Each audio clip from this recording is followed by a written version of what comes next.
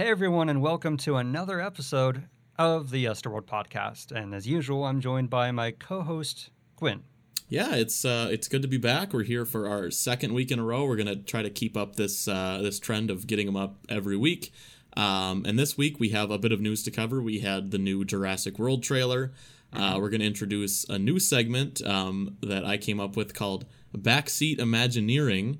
Where we're going to talk about Disney or Universal or whatever, and what we think they should do with an attraction or really anything that people are kind of thinking are on their way out. So we're going to try out a new segment, and then we're also going to debate the Fast Pass system, the new and the old. We're going to try to introduce something where Mark and I actually disagree, and the Fast Pass system is one of those things. But first, to keep up with the trend of having some synergy between our videos and the podcast, we're going to talk a little bit about Mark's newest episode, which was the Mickey Mouse Revue. And one thing I loved about your episode was just kind of the history of what happened to those animatronics and the puppets from the Lion King show after the fact. Yeah, because I knew a little bit about the Mickey Mouse Revue animatronics. I didn't know a ton about the show going into the episode. I feel like it's one of those weird shows that was really popular in the beginning, and I mentioned it in the episode that it was marketed more than in most shows and attractions I've seen, but over the years it really kind of has faded away from most people's list of retired attractions or whatever. So I knew a bit about that, but I didn't know how extensive it was in terms of, I think I mentioned the molds for Alice and the Singing Flowers were used in the Disneyland update for New Fantasyland in 1983, I think it was. There's always been rumors about whether it was actually the Alice backup animatronic that went in, but if you look at them, it's pretty easy to see it's not because, there's a lot of differences. But the molds, from what I read, it was confirmed to be used for the flowers and her, and even... I mentioned Snow White. She went into the attraction briefly, supposedly, for a while. But the main one that's an absolute certainty is the three caballeros, which I think I mentioned it at the very end of the episode, but I think it's one of my favorite examples of reusing a past animatronic and keeping it alive. And you can go see it in the Grand Fiesta. So are they actually attraction. Exactly the same? They weren't updated or reskinned or anything? They were updated, and that's, I guess, you could say they're not literally, it's not like they were untouched. You can tell that the feathers are different. It sounds weird to say the skin, I guess. But so I assume it's just the basic core elements of the animatronic, like the mechanics of it and everything. Kind of like how in Star Tours, a few of the geese from America Sings are in the attraction, but they're the skeletal, robotic parts of it. So I think that's what they're referring to, because I'm pretty sure they did add, updated feathers and colors and wardrobe, and I think they had to reprogram them, obviously. But yeah, anything with Disney reusing stuff is always so fascinating to me. One thing I've always wanted to see is if someone went on the Monsters Inc. ride and stripped down the CDC members, right. What's actually under there. I wonder that too. Is Bob Barker underneath one of the CDC uniforms, or did they actually, you know what I mean? Yeah, because that's a few people, when I did that, abandoned, I forget the title, but when I did that in one of the episodes, that's one of the questions people had, and I had gone through some forums and I saw arguments for and against it, some saying maybe at first they were literally they put the outfit over them, and then maybe eventually they removed it. I don't know, it's one of those things, I guess you'd have to talk to an Imagineer who worked on it and then still works, or who would just know that information, because their poses are pretty much identical, and in some cases it looks like, yeah, that's a good question. Nobody knows, it's pretty obvious that is what they did, but nobody knows 100% that is the case, right? That they are under there. Yeah, there's no it's just one of those things where I think a lot of times in the theme park community, unless you have a quote from an ex-Imagineer, which you do in cases. In general, it's one of those things I just saw in a bunch of different articles, but I never found like a person saying, yes, this is exactly what happened.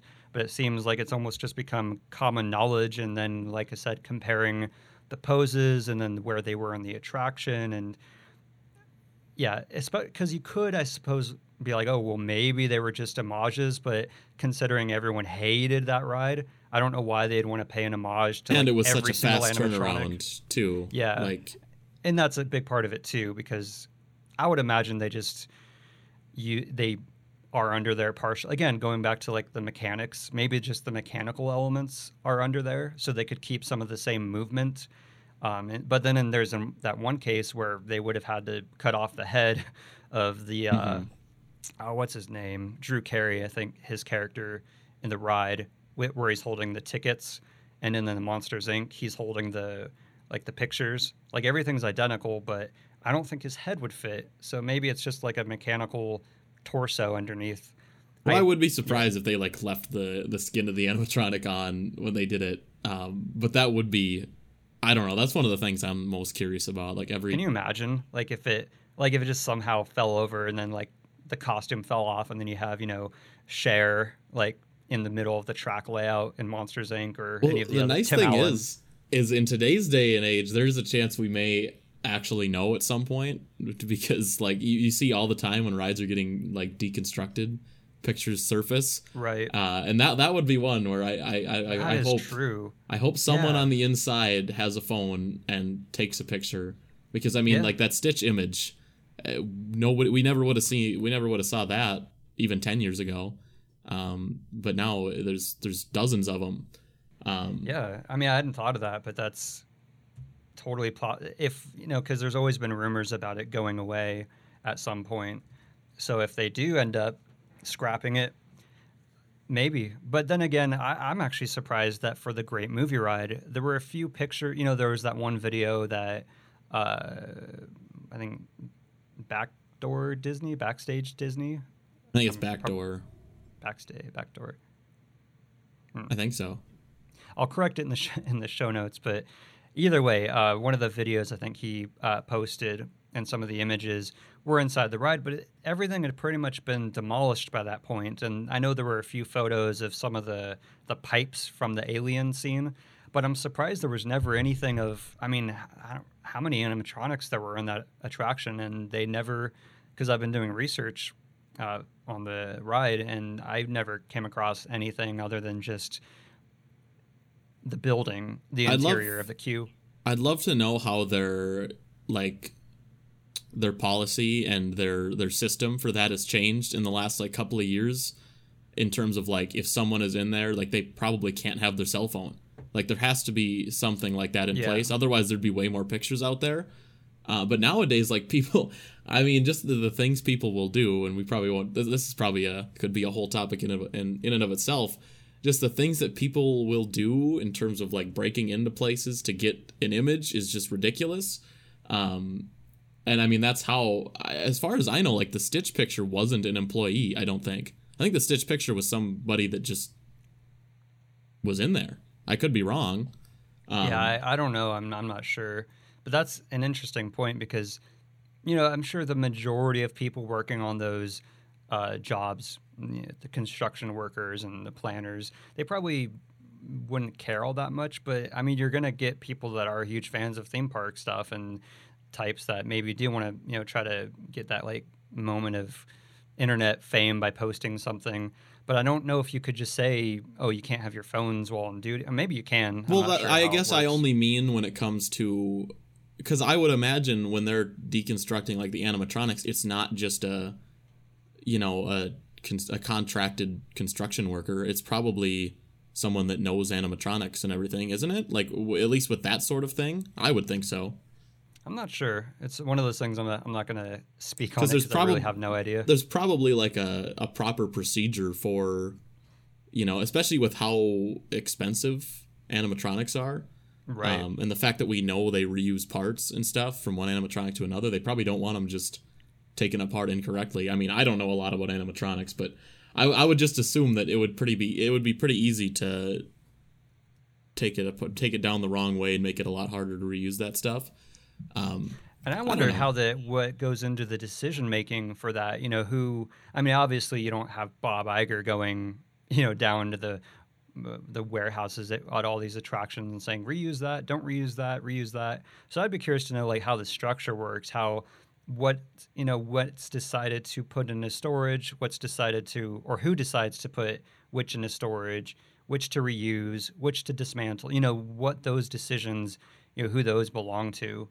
Because, you're right. It's got to be a very systematic process because it is Disney. It's pretty incredible to think that, like, there are probably some animatronics and pieces of rides that are assumed to be, like, long destroyed that are just sitting in a warehouse somewhere completely intact.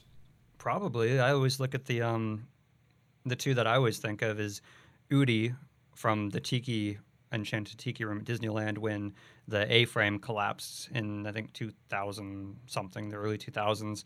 And it like sat on the back lot or the backstage area, and supposedly a cast member took it home. So that's somewhere. And then the Hatbox Ghost, no one knows what happened to that because there were two. I didn't know this until my last video where I talked about it in December, I think. But there were two Hatbox Ghosts. There was one in Disneyland, which was in the attraction for a brief period, and it was removed for maintenance, and ultimately it didn't work, and they don't know where that one went. But there's also the Magic Kingdom one, which I was told after the episode that the clip I showed from the Disney program that was of the Hatbox Ghost, that was actually Magic Kingdom's Hatbox Ghost, but that was never installed. So that's got to be somewhere too. All these. So I'd love to know where those. Even I more really so than wouldn't. Buzzy. I wouldn't be surprised if stuff from like 70s or 80s though has just been sitting somewhere neglected for 30 years. That like, I don't know, we probably never know what's still there, but I also think that now, in like the recent trend of like nostalgia for the parks, there's always been nostalgia, but I know we've talked about it, just how much that's become accentuated to the point where like Disney merch, there's official Disney merch that's just nostalgia bait now. But I think we'll see a lot more things get saved from attractions than before, because back then it probably was just more like, this is just a hunk of metal. If we can reuse something, tear it apart. And now but then again, like other than the puppets in Figment, which showed up on eBay, I think, and obviously they're horrifying to look at, but that's more because of the material they're made out of. It's not made to last forever. But the Figment, the actual animatronics, I know pop up here and there. There's a couple in a warehouse, or they were in a warehouse in, I think, Kissimmee. And then there's one that Disney puts on display. But who knows if all of them, were saved or not. Yeah, and that's where Mickey Mouse is so interesting in a way, because there were so many Atronics versus like you take something like Cranium Command, everyone is fixated on just Buzzy, because that's really all there was. With Mickey Mouse, it's just like there are dozens, and they went every which way. Yeah, I would love to know even more, because I actually forgot the original question that led to that. But I'd love to know where the other animatronics from Mickey Mouse Revue are, because obviously, what did I say, 80? There are a total of 81 figures in the entire show, and all of them were animated in at least some form. So, so what, we know of 4, or, because there's a debate about the dwarves. Some say they were the backup animatronics, because I think every show does have backup versions, in case something happens. But there's a ton from the show that no one knows where they are. Out of 81, maybe 2 or 3 Caballeros, Mickey, and maybe the dwarves, but the rest, who knows where they went. Maybe they're all in storage. I don't know. Maybe they stayed in Tokyo. Maybe they were shipped down here. I'd love to know more about that kind of stuff. Well, I'd be curious how many of the people that watch our videos knew about Mickey Mouse Revue, because I know you alluded to this in the beginning, but that was a ride, to be honest, I didn't even know existed. I didn't know anything about it. You said ride, people will go nuts. Or attraction. It's funny because apologize profusely. It's so interchangeable sometimes, where you can call it an attraction, you can also call it a show, but generally we think of attractions like a ride, but people will say like, oh, they'll use the term ride for something that's not, a ride. So it's Well, funny people would be right. you know, Mickey Mouse Revue isn't a ride, but like, is Stitch's Great Escape a ride? Because I would consider that a ride, but there was comments on that video saying it's not a ride, and I was like, I think it's a ride. I think I forget who said it, but someone made some comment about how, if Walt Disney like had a grocery cart going down Main Street, people would still call that like an attraction or a ride, because it's just the titles get interchangeable. They're kind of to me, it doesn't really matter. I guess they're all. I think if your seats aren't stationary, it's definitely a ride. Like, yeah. But I mean, then you Stitch think of was something stationary, but then something like Captain EO, the seats moved. Yeah, but Stitch, you had your shoulder bars shaking and your seats shaking. Like, I would consider Shrek 4D a ride. Would you? Yeah, I think I would too. But yeah, people would be right. Mickey Mouse Revue isn't a ride. I am so sorry. I retract my original statement. Please forgive me. What was I even saying? I don't remember. Just how I didn't even know it existed, and it's funny because it is the only Mickey centric attraction with a Mickey animatronic. So right, and the fact that it was I mentioned in the video, and that's why I made that storybook of it, because it had a lot of promotion that you really don't see as much in other attractions back then. Having storybooks and an audiobook, and like Haunted Mansion had that kind of that's really the first that comes to mind, where I know that they had a backstory and that there were several like story and audiobooks with Haunted Mansion, which is how we knew about certain figures and characters that were intended but never made the final cut. But so it's weird to have something like with Mickey Mouse Revue where there was so much backstory and material with it, and it really, I don't know, it just really faded away. I think part of it is because it wasn't there long enough, like 1971 to, what did I say in the episode, 1980? 9 years isn't very long for a brand new show with, all those animatronics. Well, they're kind of doing that with Galaxy's Edge, with like the comic for the backstory of oh yeah, that's right, the planet Galaxy's Edge is on. What is it called? I don't know, but I have heard of that. Which, I don't know, I like that. I like supplementary material you could look into, although there haven't really been any. I mean, although now every ride is tied to an IP, so the backstory is already there. There's no need for one. It's already inherently in the ride, which is fine. But the backstory is already written, so we don't need another one.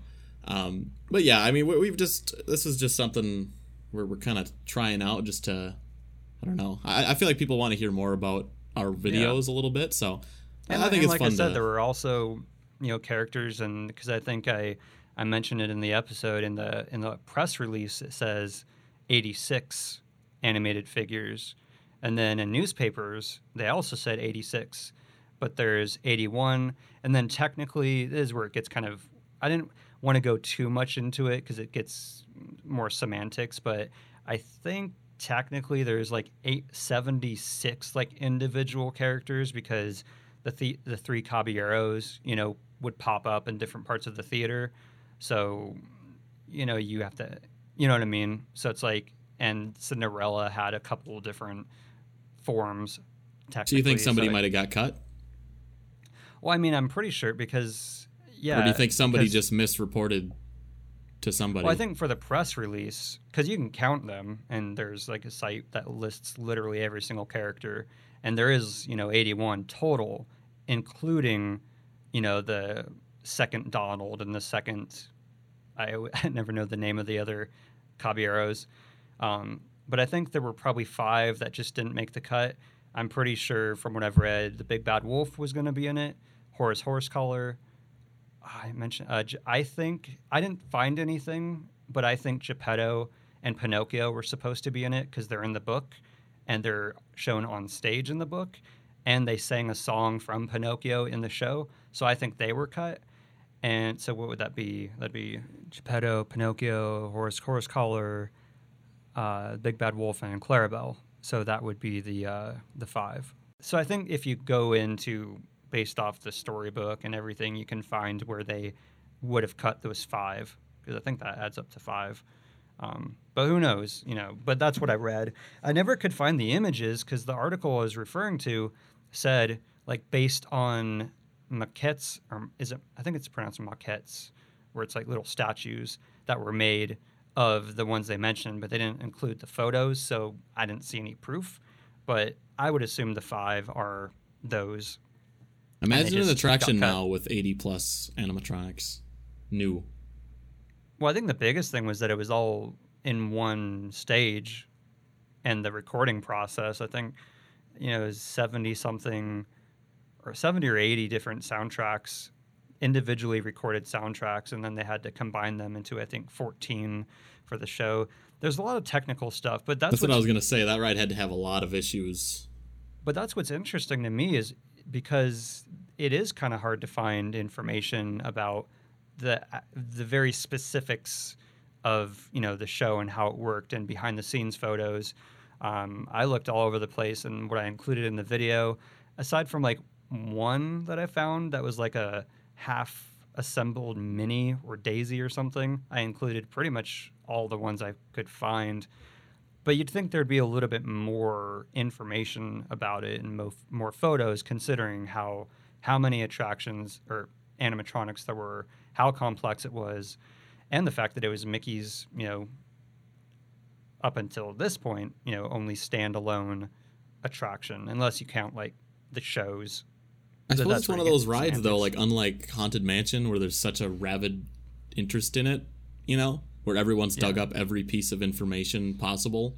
Like that ride, not so much. So I would guess there's a lot that exists that just hasn't been uncovered. You know what I mean? Yeah, because a lot of what I did get was from Widen Your World, and because they're a good source for those kinds of attractions where there's not a ton of information on them. And it was just frustrating too, because like one of the photos I found, because I was desperately trying to find the maquettes, and I apologize if I'm pronouncing that wrong, but I'm going to say statues. The statues that were referred to when they said based on statues of Horace Horsecollar and one of the other characters, and I tried to find an image of those, to show like, oh, these were going to be in the attraction, but I never found them. But I would just find random photos that didn't. The sources were really tough to come by. Like one, I know it was taken from a display over in Burbank Studios in California, but that's it. So it's like, unless you find someone who happened to work there and take a photo of every single item in the display case, it's just hard to find, visuals beyond just random stuff that someone happened to snap while they were at an exhibit. Yeah, and it's a shame. There's probably a lot of incredible stuff that's just in people's boxes that are 60, 70, 80, and they'll never get put on the internet ever. So it drives me crazy. They'll just get lost. Because there are so many times you'll come across a rare, like a photo, and that it's got, like I said, the photo of the Goofy statue that was used. I can't imagine that's the only one in that display case. So that's why I was so desperately like trying to find someone who like captured all of the items in there, and I couldn't. I had to give up after a point, because I was like, okay, I can't spend, any more time on this without driving myself crazy. But for every day at Disney that actually got uploaded to YouTube, I think like there's probably 5,000 that didn't, and some of them could include like ridiculously incredible. You know what I mean? Well, yeah, that was what drove me crazy too about the castle walkthrough episode I did, because there's the virtual walkthrough is just based on concept art and memories that people have of the attraction or of the walkthrough.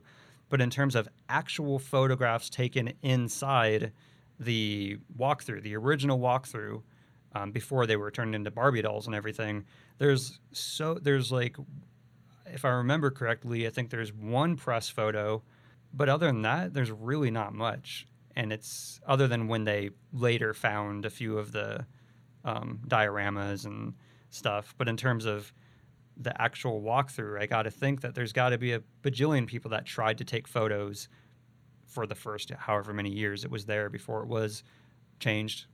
Well, that's the thing, though.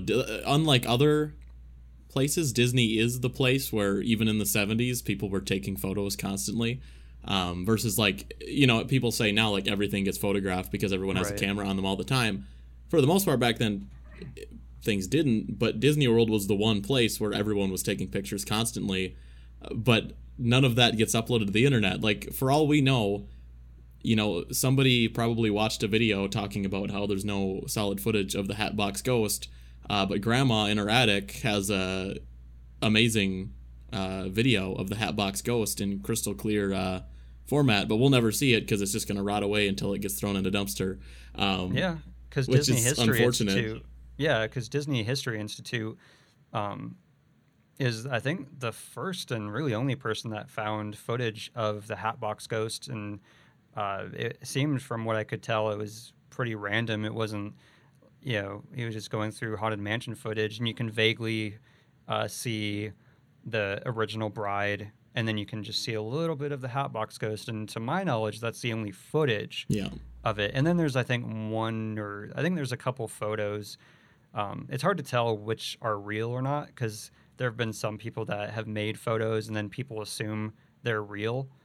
I think one blogger, I know that happened to him, where he made like a composite of the Hatbox Ghost, and I think even Disney themselves put it in one of their collections thinking it was an actual photo or something. But yeah, there's got to be tons of footage. How often that happens? Like an official account, it doesn't even have to be Disney or Universal, but just like an official account will tweet out something that's like fan art, but they don't even realize it themselves. Right. Well, like I mean, again, you don't know, like, there's got to be so many hierarchies of who's in charge of what that maybe you wouldn't know. But that's what drives me crazy and keeps me awake at nights, is thinking of all the people that probably filmed the Hatbox Ghost, that probably took pictures of it, and maybe it just didn't turn out that well, and it's just sitting in someone's attic. I mean, it's exciting in a way to think that, someone could come across it, like a little piece of treasure. Like, even with the Haunted Mansion in Magic Kingdom, there's always been rumors about the Spider-Man or the Spiderweb Man, because he's in, I think, some concept art, and I think he's referred to in one of the manuals, but there's never been any photographic evidence of him, actual evidence, because some photos have come out, but they were like photoshopped. But we're pretty sure it was there, at least for a very brief time. But there's got to be someone who filmed it or captured it on camera, even if it was in the dark.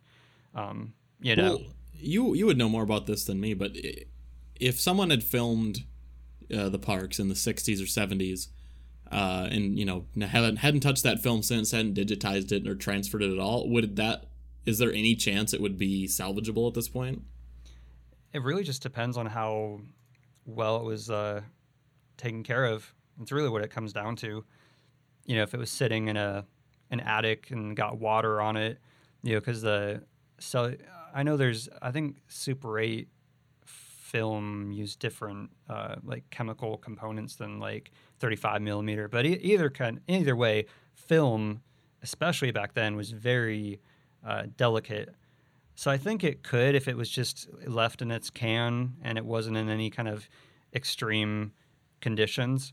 And I find that if I were ever to do like a documentary or something, I'd love to explore all the stories of found footage, where they'll go to some random theater that's been shut down for 20 years and find, it'll be like in Argentina or something, and they'll find the lost cut of, Metropolis or, something. But in terms of theme parks, where maybe someone's just had it in their attic forever and they have some attraction or something that has never been seen.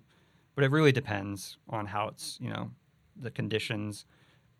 Like, I guess there's nothing you can do about it. It's just like anything. Like, it's the same thing back then as now. You take a video in the moment and then you never think about it again. And I'm sure that's what happened then too. Like, they took tons of videos at Disney. Yeah. Maybe they framed one picture, and then all the footage they took got thrown up in a box in the attic, and it's probably been sitting there since 1968. Yeah. And then the house was demolished with the footage of the Hatbox Ghost still in it. You never know. It's something I've thought about getting into more. I know there are a few channels that do that, like Retro WDW, which has amazing content, or really great. I mean, I got a good chunk of some of the video from the Mickey Mouse Revue is from one of their videos where they find old 8mm film on eBay or something and then clean it up. I think that stuff's amazing, and I would love to dabble in that myself someday.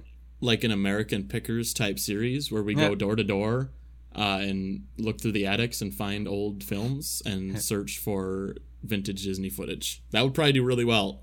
Disney, that fun. idea is copyrighted.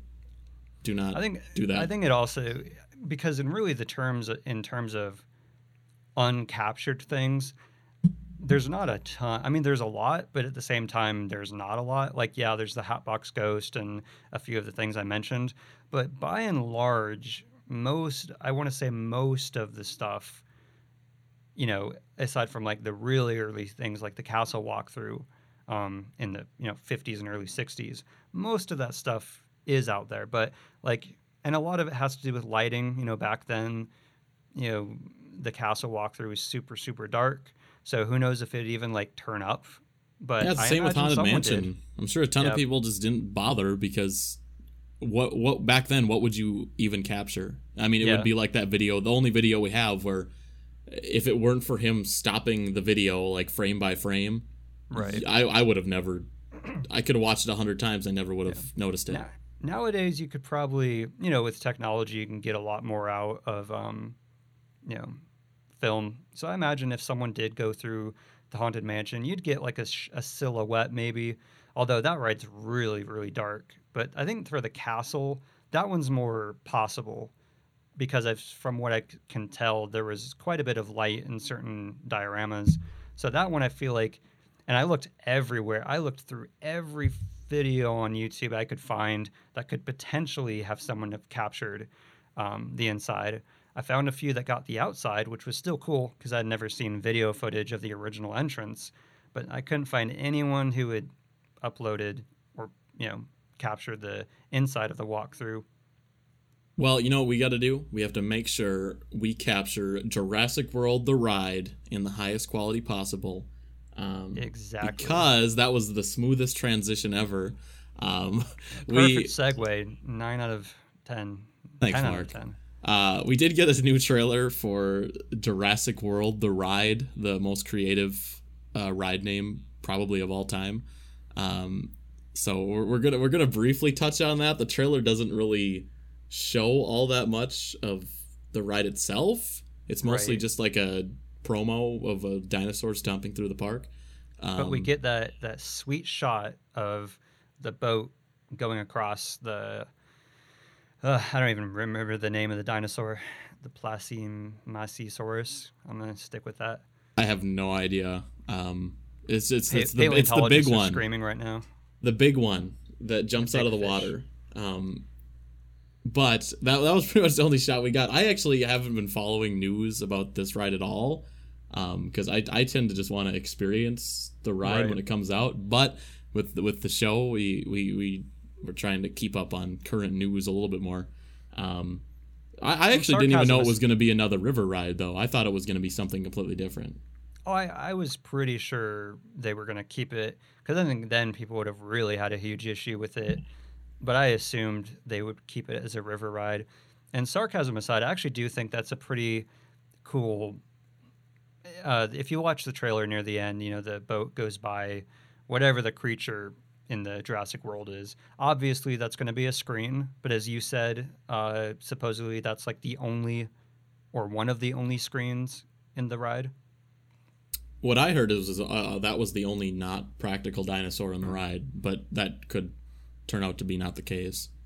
I could see it. I mean, I guess because when I was looking at some of the footage that had been taken overhead of the construction, because obviously, you're going to go up the ramp, and it looks like the first section is going to be entirely enclosed, which is where I think that screen part happens. And it's cool, but I guess to me, what I love about the original Jurassic Park is how you go through that briefly enclosed section. It's all misty and foggy, and then the music swells. It's like, welcome to Jurassic Park. And then, you're outside seeing all the dinosaurs. So I guess I'd kind of miss that, but maybe they could still do it, even though they're extending the enclosed portion. I just don't want the whole thing to be enclosed, because part of the wonder of the ride is, feeling like you're going through this nature habitat of, prehistoric creatures.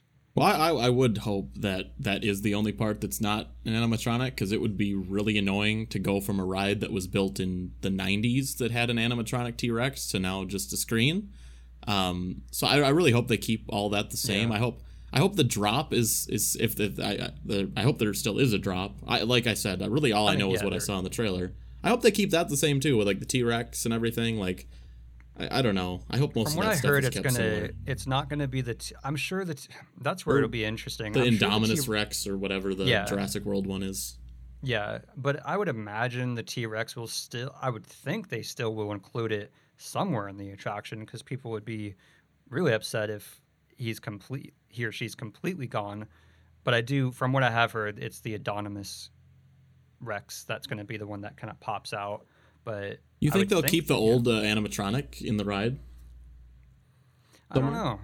I mean, that was one that still looked pretty good, to be fair. I could see them updating it a little bit. I don't know. That's what's going to be really curious to see. You know, are they going to keep the Raptors in the same spot? Or I guess just how much of the ride is going to be completely narratively different versus how much is going to be just a reskin versus, you know, because we really don't know all that much about it. But I guess I'm happy, even though I would be very sad to see both of them go, because I love Jurassic Park. It's one of my favorite movies. But if they're going to do a Jurassic World overhaul, I'm glad they're actually like not just kind of half. I'm trying to think of the G-rated word for that, but half doing, half, you know. Yeah, I mean, that's what I was, when I first heard that they were making it Jurassic World, I just kind of, at first I assumed, oh, they're just going to do a quick reskin, that'll be it. Right, yeah, that's what I thought too. But then when I was at Universal Hollywood like a month ago, and I saw how much was torn up, I was like, oh, okay, they're completely redoing it. And I actually thought they were just, I thought they were turning it into a non-raft ride until I saw the trailer, and obviously that's not the case. But now I'm curious. Now I'm curious if they will keep some of the same animatronics and just reskin them. They probably could, because I don't know if you've been to Universal Hollywood lately, but man, the last time I rode that ride, it was sad. Like the animatronics looked terrible. Half the stuff didn't work. Yeah, it was just in sorry shape. Yeah, and that's I don't ride that one too much, because I love the ride, but I hate the drop, so I don't ride it all that often. But the last time I went on the Orlando version, and even the Hollywood version, unless they refurbed it in the last 3 or so years since I last went, yeah, all the animatronics were faded and the mechanics weren't working all that well. So it's definitely, you know, in need of an improvement. I just hope they kind of find a middle ground where they don't completely change everything and they have a little bit that's kind of a nod to the original. Like, throw in the T-Rex. Like, I know the Indominus Rex is going to be at the end, but maybe throw in the T-Rex somewhere, or leave him in the one part where he comes through the roof, which is that's what terrifying. I'm wondering, though. Where could they put it, like a half animatronic like that? Other than for that part. Sort of thing, unless they do like a small drop and then a big drop or something, which would be cool.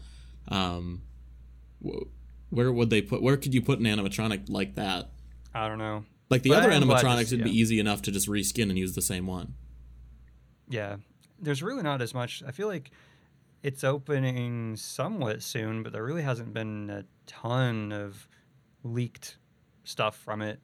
Like when they refreshed Jurassic Park in Orlando, and I haven't been on it since, does it feel pretty well kept now?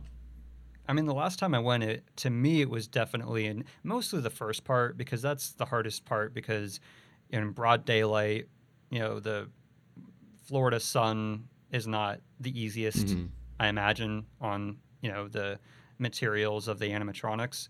So when I last went, it could definitely benefit from a refurbishment, but I don't know. I think right now it's kind of up in the air as to when they're gonna, you know. I thought it was closed in Florida for a couple months just recently for a refurb. It could be. I haven't ridden it in probably. I don't think I've ridden it this year, so you could be very well. Because that's what I was wondering. Like because I was surprised, because when they announced that Jurassic World was taking over Hollywood, I was like, okay, Florida's going soon, but then they closed it down for a refresh. So I was like, oh, maybe not. Yeah. So I was wondering if it actually feels kept up now, because, like I said, when I went on the one in Hollywood, Not only was the truck not working, like the truck sliding down that the wall, seemed to never work. all the outside dinosaurs, like you said, just looked really sun-beaten and weathered. And then the T-Rex didn't come down either, which is a pretty big part of the ride. Right. And it felt sad. Like I got off it and I was like, man, like it almost shouldn't be open if like two of the biggest effects just straight up don't work, at least in my opinion. I know when I wrote it the last time, the Hollywood one in like 3 years ago, I think I literally had that same experience where the truck didn't fall down, and I'm not sure about the T-Rex, but either way, I'm glad that, if they're gonna do an overhaul, that they're not just kind of doing a cheap reskin, that they're actually taking the time to make it like a unique experience rather than just, because it would have been easy for them to just throw in the new dinosaur and like the new vehicle, having the globe or the hamster ball thing fall instead of the truck, and just kind of like reskin everything. That's what I thought would have been done. They would have just swapped out the vehicles, slapped some Jurassic World logos around, and maybe change the gate to, I don't know. There's a similar gate in Jurassic World, isn't there? That's like modernized. It's like I think it's the same thing. It's just the monorail goes through it. But yeah, I agree. I that was my initial thought, but I'm glad to see they're actually putting a lot of effort into it. And I wonder guess how it just depends on how successful that is. How worth it do you think it is? Like, how many more people do you think a Jurassic World reskin pulls into the park? I don't know. That's where I'm like, versus just a new IP for a different ride. Leave Jurassic Park as is, freshen it up, and then put your money into something else. Like, how much does Jurassic World bring in over Jurassic Park? I think short term it will definitely, because everyone's going to want to see it. Well, yeah, short. Long term. Yeah, you're right, short term. But I guess I was asking. Yes. Long term, in my opinion, no. But I'm not very familiar with like that kind of.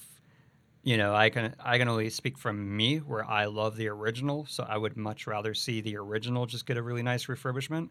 I wasn't a huge fan of Jurassic World, personally, but who knows? I mean, it made a cajillion dollars, and so maybe long term it will, because kids of this generation are going to grow up with Jurassic World.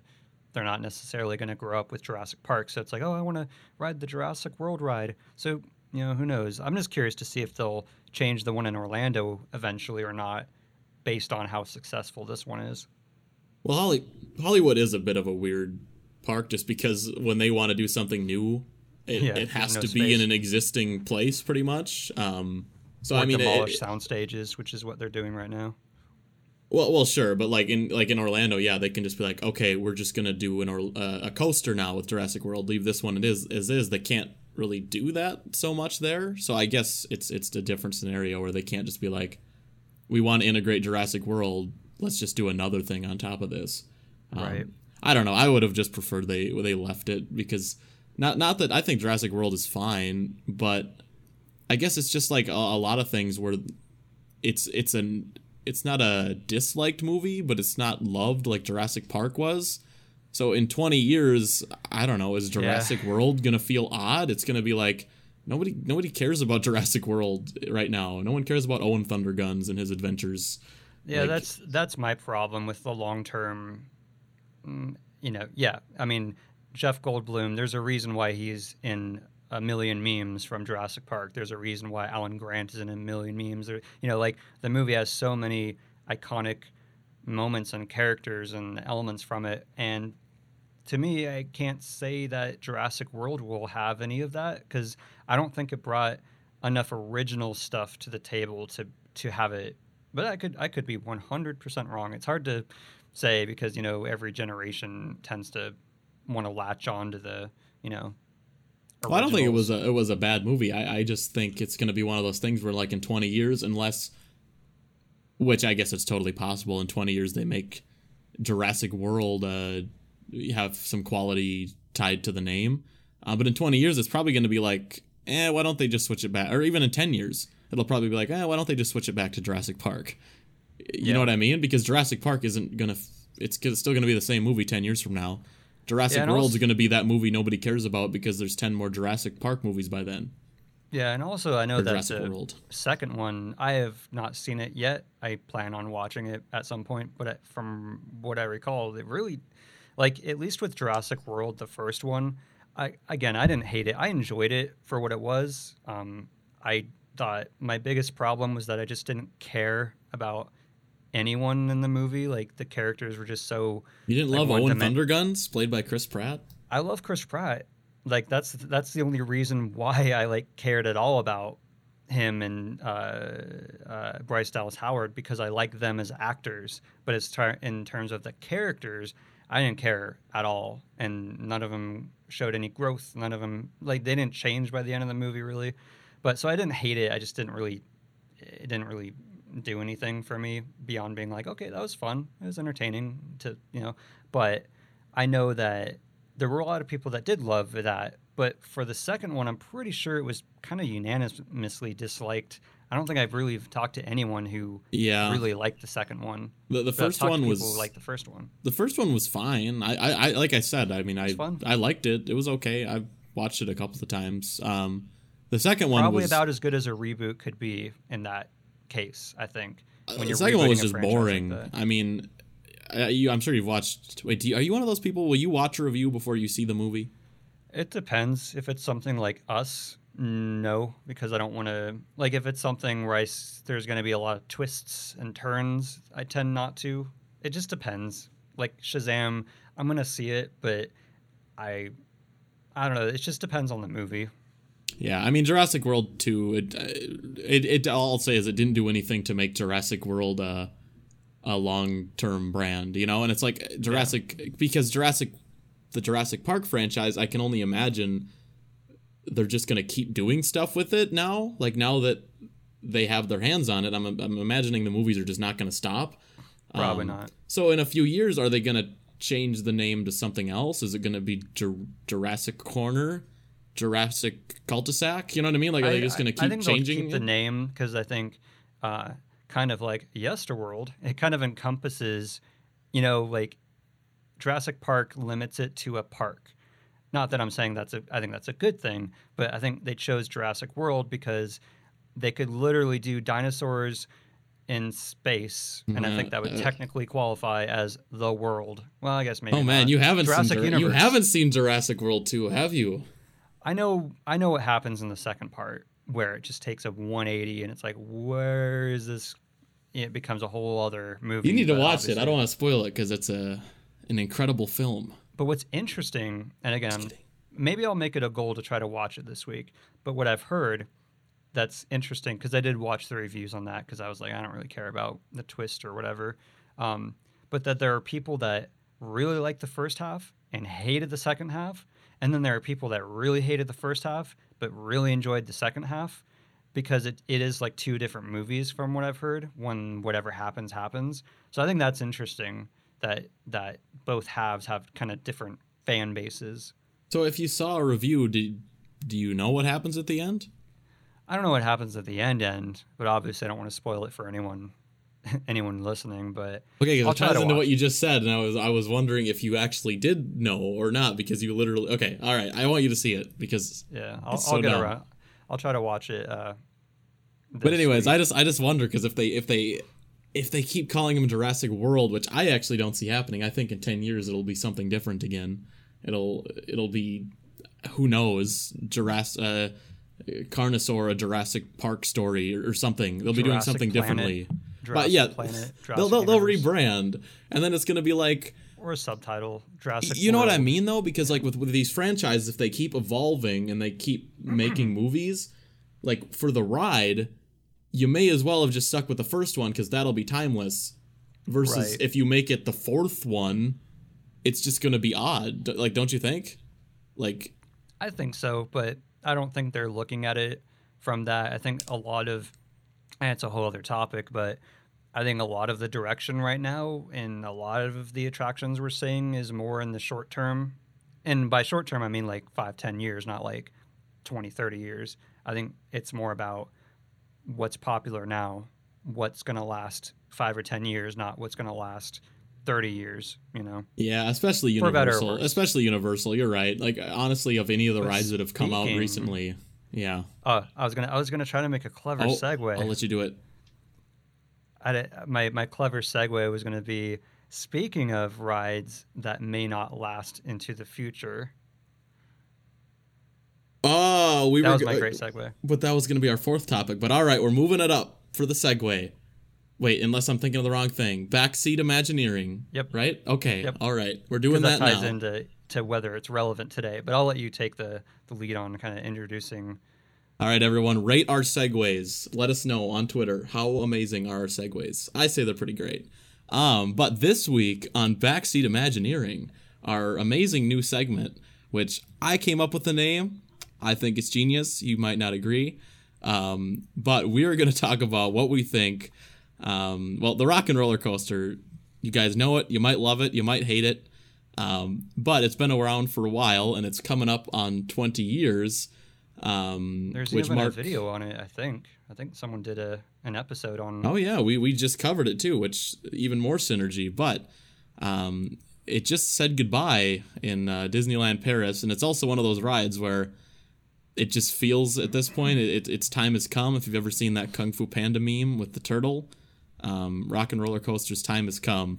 And we just kind of wanted to talk about what we think Disney should do with this ride, because it's in a bit of an odd place where it's one of the last rides in a Disney park that the franchise it's based around isn't owned by Disney. I think it's just Rock and Roller Coaster and Tower of Terror. I think so. I think that's it. For me, it's more... I think I mentioned it where... if they did do like a 20, when did it open again? 99, and you pointed out they usually do like 10-year contracts, so they could have renewed once. And that was my thing, was either I feel like they usually do contracts in like 10 or 20 or 5, but I feel like 10 usually seems like a number that happens pretty often. So I feel like either they renewed it for another however many years, or maybe it is the last year, because, I know you're a huge fan of certain periods of Aerosmith's music. I'm more of a casual fan. I'm, to your dismay, like I prefer their, what do you call it, their second wave. Mark prefers the comeback music. I like the early stuff. But that's my jam.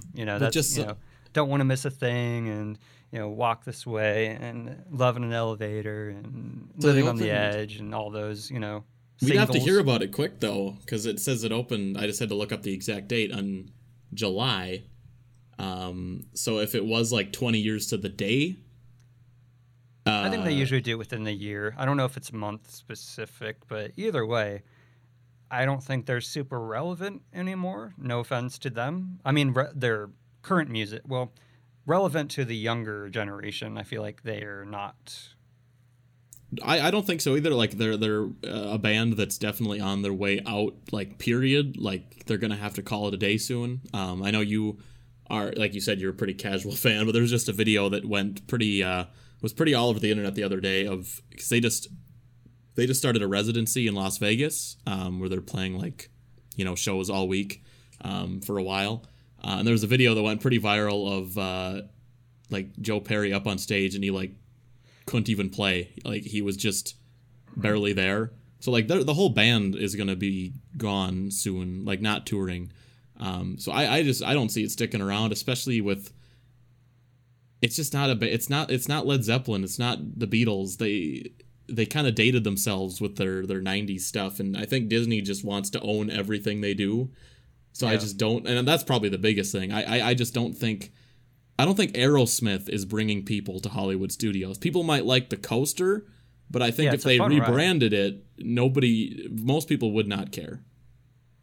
Yeah, I don't think there would be a huge, I enjoy it because, like I said, the music that they use is kind of from the wave that I do enjoy, because they have a lot of really great songs, but I don't think there would be any huge riot as long as whatever replaced it was something cool, which I think that's the main factor in this, is whether it would be another band or another musical experience, or if it'd be like, what are they doing with the other one, like Iron Man or something? Which, that's the thing. I think that's why we haven't heard anything yet, is because, yeah, you're right, it is Iron Man. but they can't do that Right. at Hollywood Studios. And also, they're even if they could, they're working on a Guardians of the Galaxy coaster right next door, so they probably wouldn't anyways. Because it'd be odd to open 2 Marvel themed coasters like back to back, at least in my opinion. But I don't think, in my opinion, which I just said twice in a row, I really don't think they would do a band again. I don't think there's any current band that really has that. Like it's the internet now, and there's no like mega stardom like there was in the 90s and 80s. Right. Like there is, but not to the same level. Like I don't think there'll ever be another Michael Jackson again. You know, like I don't think that's going to happen in today's day and age. So I don't see them dating a coaster again. I think they'll just. We already saw they can just completely rebrand it in Walt Disney Studios in Paris. So they could definitely do it here. I would love to see it, and I'm probably literally the only person on earth who would want this. I want a Coldplay themed coaster. Yikes. Well, not excluding their last 2 albums, their older stuff, but I know there would never ever. That would already be dated happen. when it came out, though. Oh, I know. I'm just saying, like in my own little fantasy world, because they're one of my favorite bands up until I haven't really enjoyed their last couple albums all that much, but yeah, I agree. I don't think we're going to see another music band. If they had to do a band again, who do you think could fill that slot better than Aerosmith? Because honestly, Aerosmith is probably, if they wanted to stick to the band thing, Aerosmith probably is still one of the better bands to have in that slot. Because it'd have to be the only one I could really see, but I don't think it would, because I don't know if they're mainstream, but I don't know, is like Muse.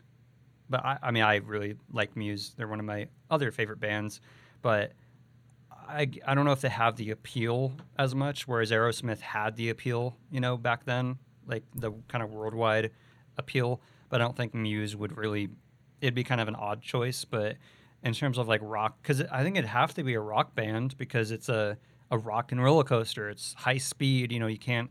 Well, they could do pop, I suppose. But I guess, to be honest, I just don't see it. Can't have One Direction, the coaster. That'd be weird. Well, that's what I mean. Like, even if they did the pop and roller coaster starring Taylor Swift, it would still be, within 10 years, it would feel odd. You know what I mean? Yeah. And maybe quicker. They don't know. It's such a gamble.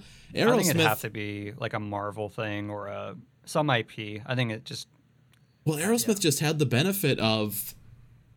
They had all of the rock fans from their first run of albums that loved them in the 70s, and then they had all the mainstream pop fans from the late 80s and 90s. So they just had a really broad, you know what I mean? Like, I actually think, as far as like a rock band goes, Aerosmith is probably one of the better ones to have in there, but even so, they're not terribly relevant. Like, really the only ones that would work are Aerosmith, AC/DC, Kiss. There's not many, because it just doesn't fit that style of coaster, which is why they could change it to pop, but pop acts are just so, they're here and they're gone. Yeah, that I don't see that happening either. Yeah, and rock is kind of very Sorry, I just talked over you like twice. No, they're very, I don't want to say short term, but it's like One Direction, where they come, they're hugely famous and popular, and they break up. So pop, unless you did like a solo artist, there's just I don't think there's any way it would work with pop. But that's what I mean. And then with rock just isn't even close to as big as it was 20 years ago. Rock isn't dead, but it's like rock is almost like a niche now, or that's real why, rock. They're all doing pop. Muse's albums have, they've had more pop in their. Well, I guess Coldplay is a better example, where they used to be like limestone rock, and now it's more pop. And Muse is a little more poppy, but I think they have a healthy balance of rock and pop. Green Day got more poppy, so it's like, you don't have... I guess Green Day is really the only other band I could think of that might work. Is Green Day relevant still? Are they? A couple of years ago, I would say yes, but their last couple albums really didn't do all that well, I don't think. If How about No Doubt? Like American Idiot or 21st Century Breakdown, I think they could, because they have that 90s, early 2000s fame, and if they were to kind of make some kind of comeback, because that's another one of my favorite. I'm just listing my favorite bands, I guess, because Maybe they should do No Doubt. They were gonna try it. It didn't work out. Maybe it's time to bring it back. I think they had a comeback a while back. But I mean, No Doubt, Rock and Roller Coaster starring No Doubt. I mean, that would be probably more dated than Aerosmith, but I could see it. I don't know. I just can't think of anything. Sure. I wouldn't be surprised if it's just Star Wars. They've already done the Star Wars overlay. I could just see them making it a Star Wars coaster. I mean, Hollywood Studios is becoming Star Wars Studios, so... How crazy would that be if in a weird way, like in 10 years, it just became a Star Wars theme park? Like Indiana Jones goes away. Well, I guess they wouldn't because of the Mickey Mouse Railway Coast, whatever's replacing Great Movie Ride. The Runaway Railway? Yeah. But they could, I guess, other than a few experiences if they really wanted to. I could see it happening. Like, we've already talked about like the obvious move for Muppets is to make it a Muppets show based around Star Wars. Yeah. Because it's right next to the Star Wars, and then they can just extend the rest of that space between the Muppet Star Wars through down to Star Tours into more Star Wars stuff. And Not that I want that. I want to make that clear. It's just more. No, I'm just the direction that. I'm just saying that seems kind of like like something I could really see them doing, where Hollywood Studios just turns into the Star Wars park and it's predominantly Star Wars throughout the entire park, you know? Yeah. I would say, I guess, Star Wars but who knows? I guess I could almost see them doing, if it maybe had a sequel, like a Big Hero 6 or something Incredibles. Like that. They could do an Incredibles coaster would be pretty cool. I could see that. I don't see it being Marvel, seeing as they're building a whole Guardians coaster over in Epcot right now, and they can't use any of the main players, and I don't know who else they can use that they have, but I would imagine if they could use any other of the big players, they would have by now because I don't know the specifics of that deal and like which characters, but from what I understand, they can't use anyone from the Avengers in the comics. Yeah. But who knows? Maybe I know we've talked about this. Maybe because other than the Amazing Spider-Man attraction over at Universal, that area, and the Hulk coaster, other than those two, like that whole area could be easily rethemed. Although I love Spider-Man, so I wouldn't want to see that go. But maybe they could just buy out somehow the contract and just, make it Iron Man, and it'd be cheaper for them since they're already, because they are making the other one an Iron Man coaster, right? Yeah, I would just think that because in my opinion, that we'll probably hear something about what's happening in like the next year. Yeah. And if they knew that they were looking at swapping that out and they thought that was even a possibility, they wouldn't have built a Guardians coaster from scratch. They would have just had that be the Guardians coaster. You know what I mean? But on the other hand, when you, again, looking at it from a business point of view, that ride, maybe it'll change when Star Wars comes out, but that ride always has a long wait time. Like even on off days when I go, that has probably the highest wait time of any other attraction. So, I mean, who knows? I mean, it's possible. It stays there. It's not like it's an attraction. Like, you're right. It's an attraction that's still popular. I just think Disney... It's whether it's worth it for them to, continue the license. That's really what it comes down to, is whether they... if, it's like X amount to extend another 10 years or 5 years or whatever, whether that's worth it to them, I guess. Well, while the attraction still may still be popular, that's exactly it. Is the reason it's popular isn't Aerosmith. It's a great coaster. Right. So they rebrand it with anything, and all of a sudden it's 10 times more popular.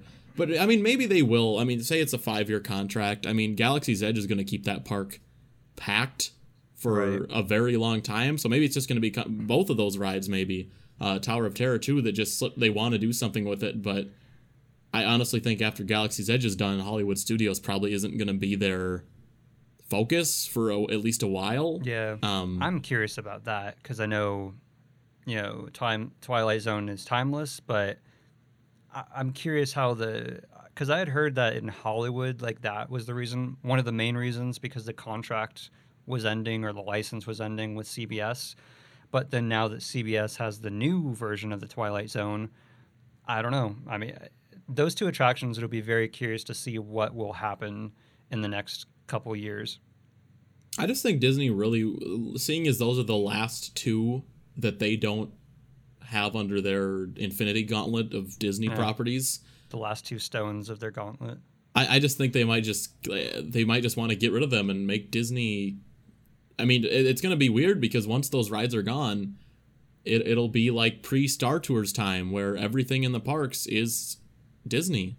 Nothing is from outside anymore. Nothing just buy whatever. Which is not. It's a completely different thing because now they just own almost everything versus in the 80s they didn't. So they really don't have any need for anything from the outside anymore because what don't they have other than Harry Potter? Like, Harry Potter's like the big one, the one that got away. But other than that, like, they have everything they could ever want or ever need. And there's no foreseeable franchise. I mean, I've always heard Lord of the Rings, and I would love to see that be implemented into a park. But I don't think it, because they're my favorite movies, but I think I can't really see it happening now. I don't think they're popular enough. I guess it depends how this $10 billion Amazon series does. It really does. Yeah. Like if that's huge again, then maybe Lord of the Rings will be. It's really it has to be the biggest like not represented franchise in theme parks, right? I think so. Like Star Trek is almost become. I'm gonna make some people angry here, but Star Trek's kind of become like a niche franchise lately. Like I mean, some people. I feel like it's just the diehards now. Like it's not like you go up to 10 people and everyone knows and watches all the Star Wars movies, but I doubt 1 out of 10 still watches Discovery. No, I watched the movies, but I think they canceled the part 3 or part 4.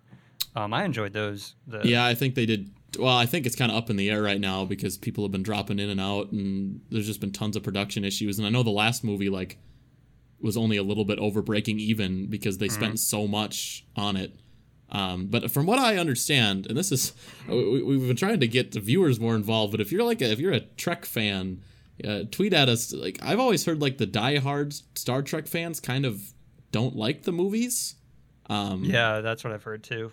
I've always heard like the movies are kind of hated by the people that actually like the real Star Trek. Because they removed a lot of the technological like accuracies and a lot of the I know what you mean. I can't articulate it now, but I've heard that they made it more of like a big dumb action franchise. Is what I've always heard. I've never watched Star Trek, so I have no opinion on any of it. I've never even seen the new movies. Well, I grew up watching. I never. That's what's funny because like I never got into Star Trek, but my mom watched it constantly, so I grew up watching every series, but I just never got into it personally. But yeah, the movies are definitely like a watered down, like you said, kind of like a fun action. To me, they're not like dumb, but like I could see how like a Star Trek fan would think they are kind of a watered down dumb action movie because they remove a lot of the elements that made Star Trek really unique. Well, they're made to be like crowd pleasers as opposed to please the diehards, which makes sense to me. I mean, you don't hire Chris Pine and Chris Hemsworth and make a niche movie for the fans, right?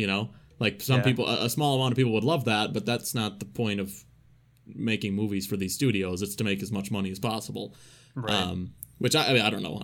But I guess my point was like that. Star Trek. I don't see Star Trek ever really becoming anything in theme parks. I just don't think it's big enough anymore, or relevant enough anymore. Versus Lord of the Rings is one where, I think even if this new series failed, I think it still would bring an insane amount of people to a park if Universal somehow got a hold of the rights to make like a full blown Middle Earth. I mean, that would kill. I think it's a little more tough because whereas J.K. Rowling is alive and people can say, oh, she, is overseeing it because, J.R.R. Tolkien is dead. I think that would probably maybe rub people the wrong way, being like, oh, how do you know it's his this would be in line with his vision? I could see that being part of it. But I don't know, maybe his family would just get involved with the creative aspects. Well, I would think they do it based on the movies. Man, imagine if J.K. Rowling was in charge of them building Middle Earth, and she made Universal make she would make Universal make all the Hobbit holes to scale, and you just have to crawl in there. It'd be like Honeydukes times 10. I mean, I would love to see it. I just realize it's more of a, I don't know, it just seems like I don't want to say niche, but I don't know, I just have a hard time, like I've always wanted to do the New Zealand tour of the me too. Hollywood, film locations, but I just have a hard time seeing it in a park, I guess, because of, I don't know, it's just one of those things I have a hard time visualizing, like Disney or Universal being like, we're going to build Hobbiton. Disney, no, but Universal, yes. I actually could see Universal somewhere down the line getting a hold of it, especially if this, isn't it like $10 billion budget or something for this Hobbit show? I mean, if this is successful too, I mean, it's just going to be too much. I think a lot rides on that, on the success of the new. I need to check that out because I haven't, like, the last time I looked into it was a long time ago, so I'm sure there's a lot more development since then. I don't know. Those movies are still like incredibly relevant over 10 years later. And that's what's amazing for that franchise is 3 mediocre movies and over a decade later, and that original trilogy is still right at the top of everybody's minds, you know? Right. So I don't know. I could see it, especially Universal. Especially now that Disney owns some of Universal stuff. I think Universal might, man. I mean, that's what we need to do on the next episode is The Simpsons. Now that Disney owns The Simpsons, what is Universal going to do?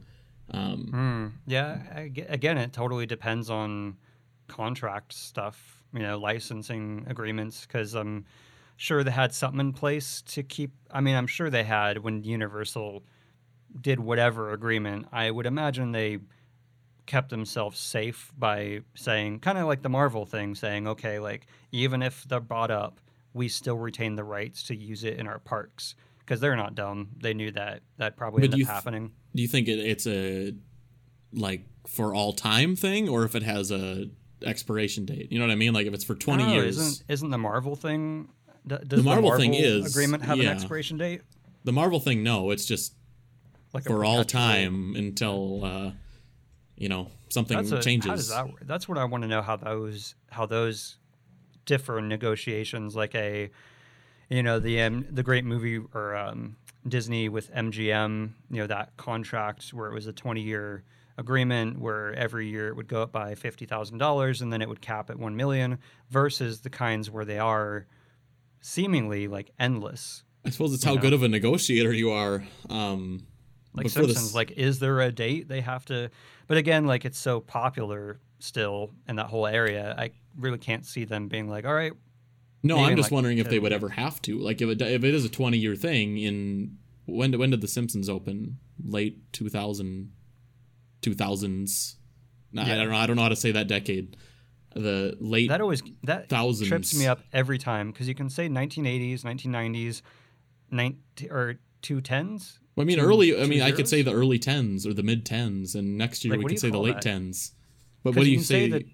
Well, I think it was my girlfriend actually that brought up the point that eventually, because if you're talking about if you talk about 1820, you don't say the 20s, you say 1820. So eventually, I think we'll just say, the 20s and the 30s, and that'll refer to this generation. Oh, sure. You know what I mean? I think within the next 5 years, we'll be calling this decade the 10s, because it's easier than like I'm getting tongue twisted. But when did The Simpsons open? It was like the late, I'm gonna say thousands, the late thousands. Was it like 2009 or something? Something like that. I'd have to say look it up, it was a 20-year contract, and then in 10 years. If anyone has any idea, because I'm always fascinated by like contractual stuff. We're saying this too much. I would be curious to know if it's a perpetual agreement, if Disney is going to, I would imagine there's no hiccup with Disney, because I think they would have kept themselves safe, like in the agreement, like if Fox is owned by anyone else, we still get to retain the licensing rights, but it's a matter of whether it's perpetual or whether it's, like. Well, I think that area may get more popular just because one of the selling points of Disney Plus is they're going to have all 30 plus seasons of The Simpsons to stream. Oh, that's right. And there's no place to watch yeah. The Simpsons, which is a big part of That's- why I think The Simpsons isn't that popular with young people right now, because you can't watch it. That is really interesting. I'd never thought of that connection between Disney Plus.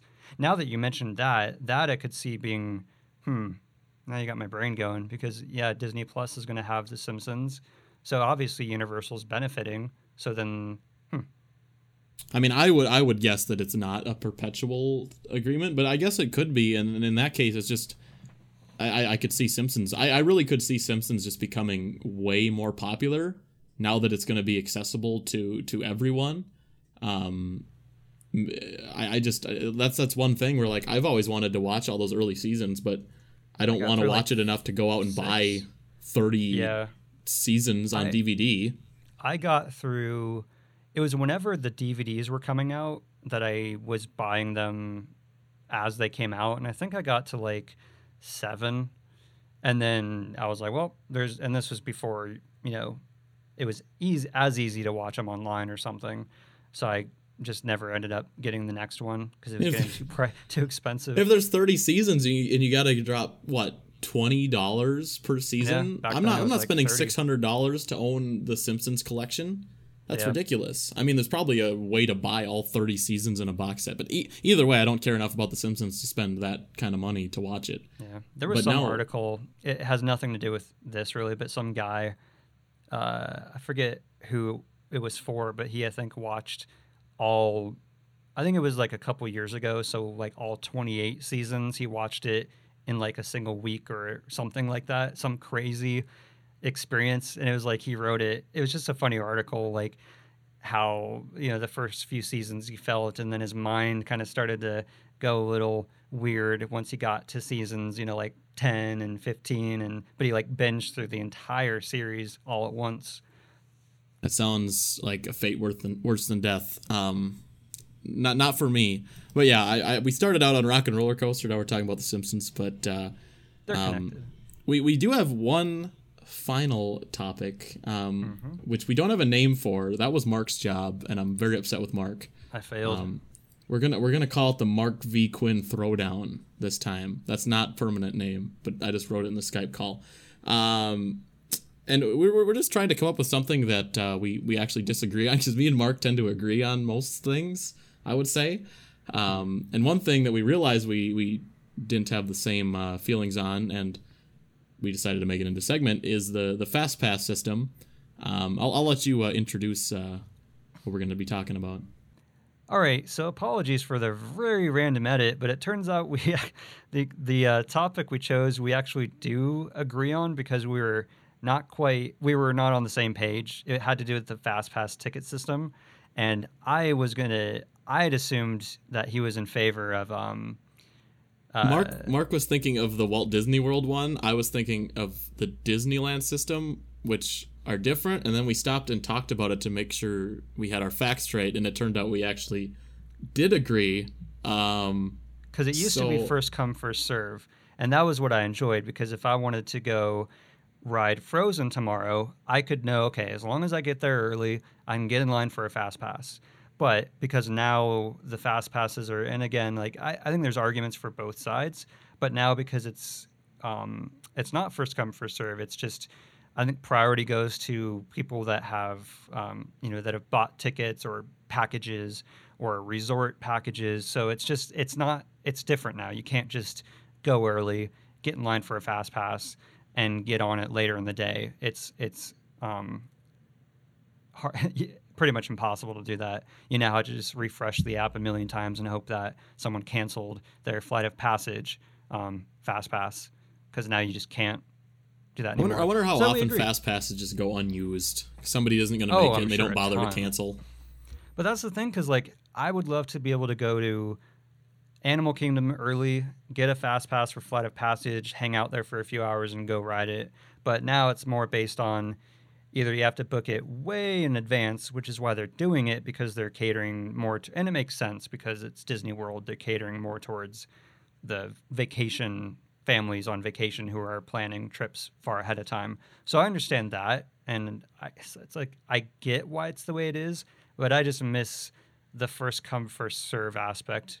but that's catering more towards annual pass holders, I guess. Which is I agree, and I mean I was curious because I was like I didn't understand how you didn't like the Disneyland one, because I thought you just meant you didn't like the digital part and you liked the physical slip, and I was like, I don't want to walk to the attraction every time, but yeah, we are on the same page, I guess, when it comes to this.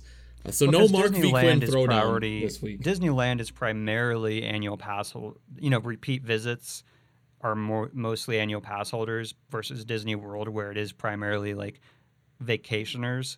They have different kind of vibes. So I guess that makes sense why Disney World, it's not first come, first serve. They want the people that are planning 6 months ahead of time to be able to ride Frozen, which I totally understand. I'm just speaking from a resident at either park. I like having the first come, first serve option. But maybe we'll find something else we disagree with for the next one. It's funny how that kind of turned out. Oh, well, next week we'll find something that we just can't seem to agree on. It's gonna get rough, so make sure you don't miss next week's episode because there's gonna be arguments. Cool. And we have a few other. There's another segment that I'm kind of playing with that I want to do, or us to do, that would involve you guys a little more, and it has to do with sharing stories. But we're gonna put a pin in that till next week to not try to add on too much, because we want to try to make this more of an experience and not just us talking, and hear from you guys and your experiences and involve you guys. So that's something we are actively working on, which this was going to be, but we were trying to figure out how to end it, and just thought, let's just own up to it that we we actually did it was an awkward realization, because I was like, well, then I do agree. I don't know. Oh well, we'll do it soon. But it's got a bit of a shorter podcast. Not everyone has to be a 2-hour Star Wars rant at the end. So I appreciate all the people that did. I'm still getting a kick out of every time I see someone posting or tweeting a Palpatine meme at us, because it shows that you stuck around for that epically long 2-hour and 15-minute podcast, or however it was. So. Which we're gonna do again this week. We were curious how many people actually made it to the end of the podcast, and at least for me, way more people did than I actually thought. Yeah. I was shocked. So we're curious again this week. I'm gonna pin this on Mark. You gotta think of something. Let's see. You can cut the silence out. Yeah, no, I will. I'm trying to think, because I always think there's GIFs of things. I'll just say Jurassic Park GIF. Sure. So if you made it till the end, because I know there are tons of GIFs and memes, tweet at us and include a Jurassic Park GIF. How about meme. It's got to be Jeff Goldblum from Jurassic Park. Oh yeah, GIF. Make it specific. There's a bajillion of him.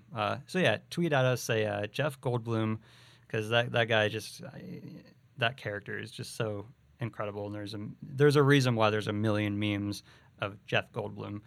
So yeah, if you made it this far, not that it's super far, but we're always curious to see who or how many people are sticking around to the end. And again, we want to include you guys more, and make it more fun, so you're not just listening to us talk, but you can be involved and included in certain topics or debates or discussions or whatever. But all that being said, I think that's everything I have.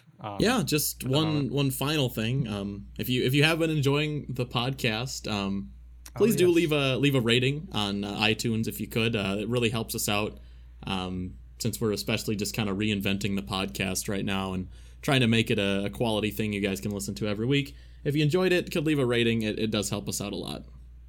Yeah, we probably should tell them our Twitter @ since we didn't. Yeah, that probably would if help. If they're not going to be able to tweet at us, they can't find our Twitter. So I am Yester_ or at Yester_world, and then Quinn is at Yester_Q.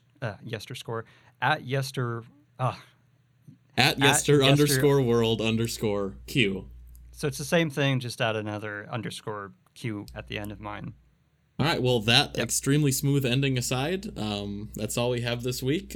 Thank you for listening, especially if you made it to the end. You're a trooper. Oh, darn. Well, this is why we're going to move away from Skype, because I lost Quinn, but luckily it was at the very end. So in the words of Jeff Goldblum, I'm now sitting here talking to myself. That's chaos theory. So that's a perfect way to end it. So hope you guys enjoyed the podcast. Look forward to our podcast next week. And thanks for listening. And we'll catch you next time here at Yesterworld.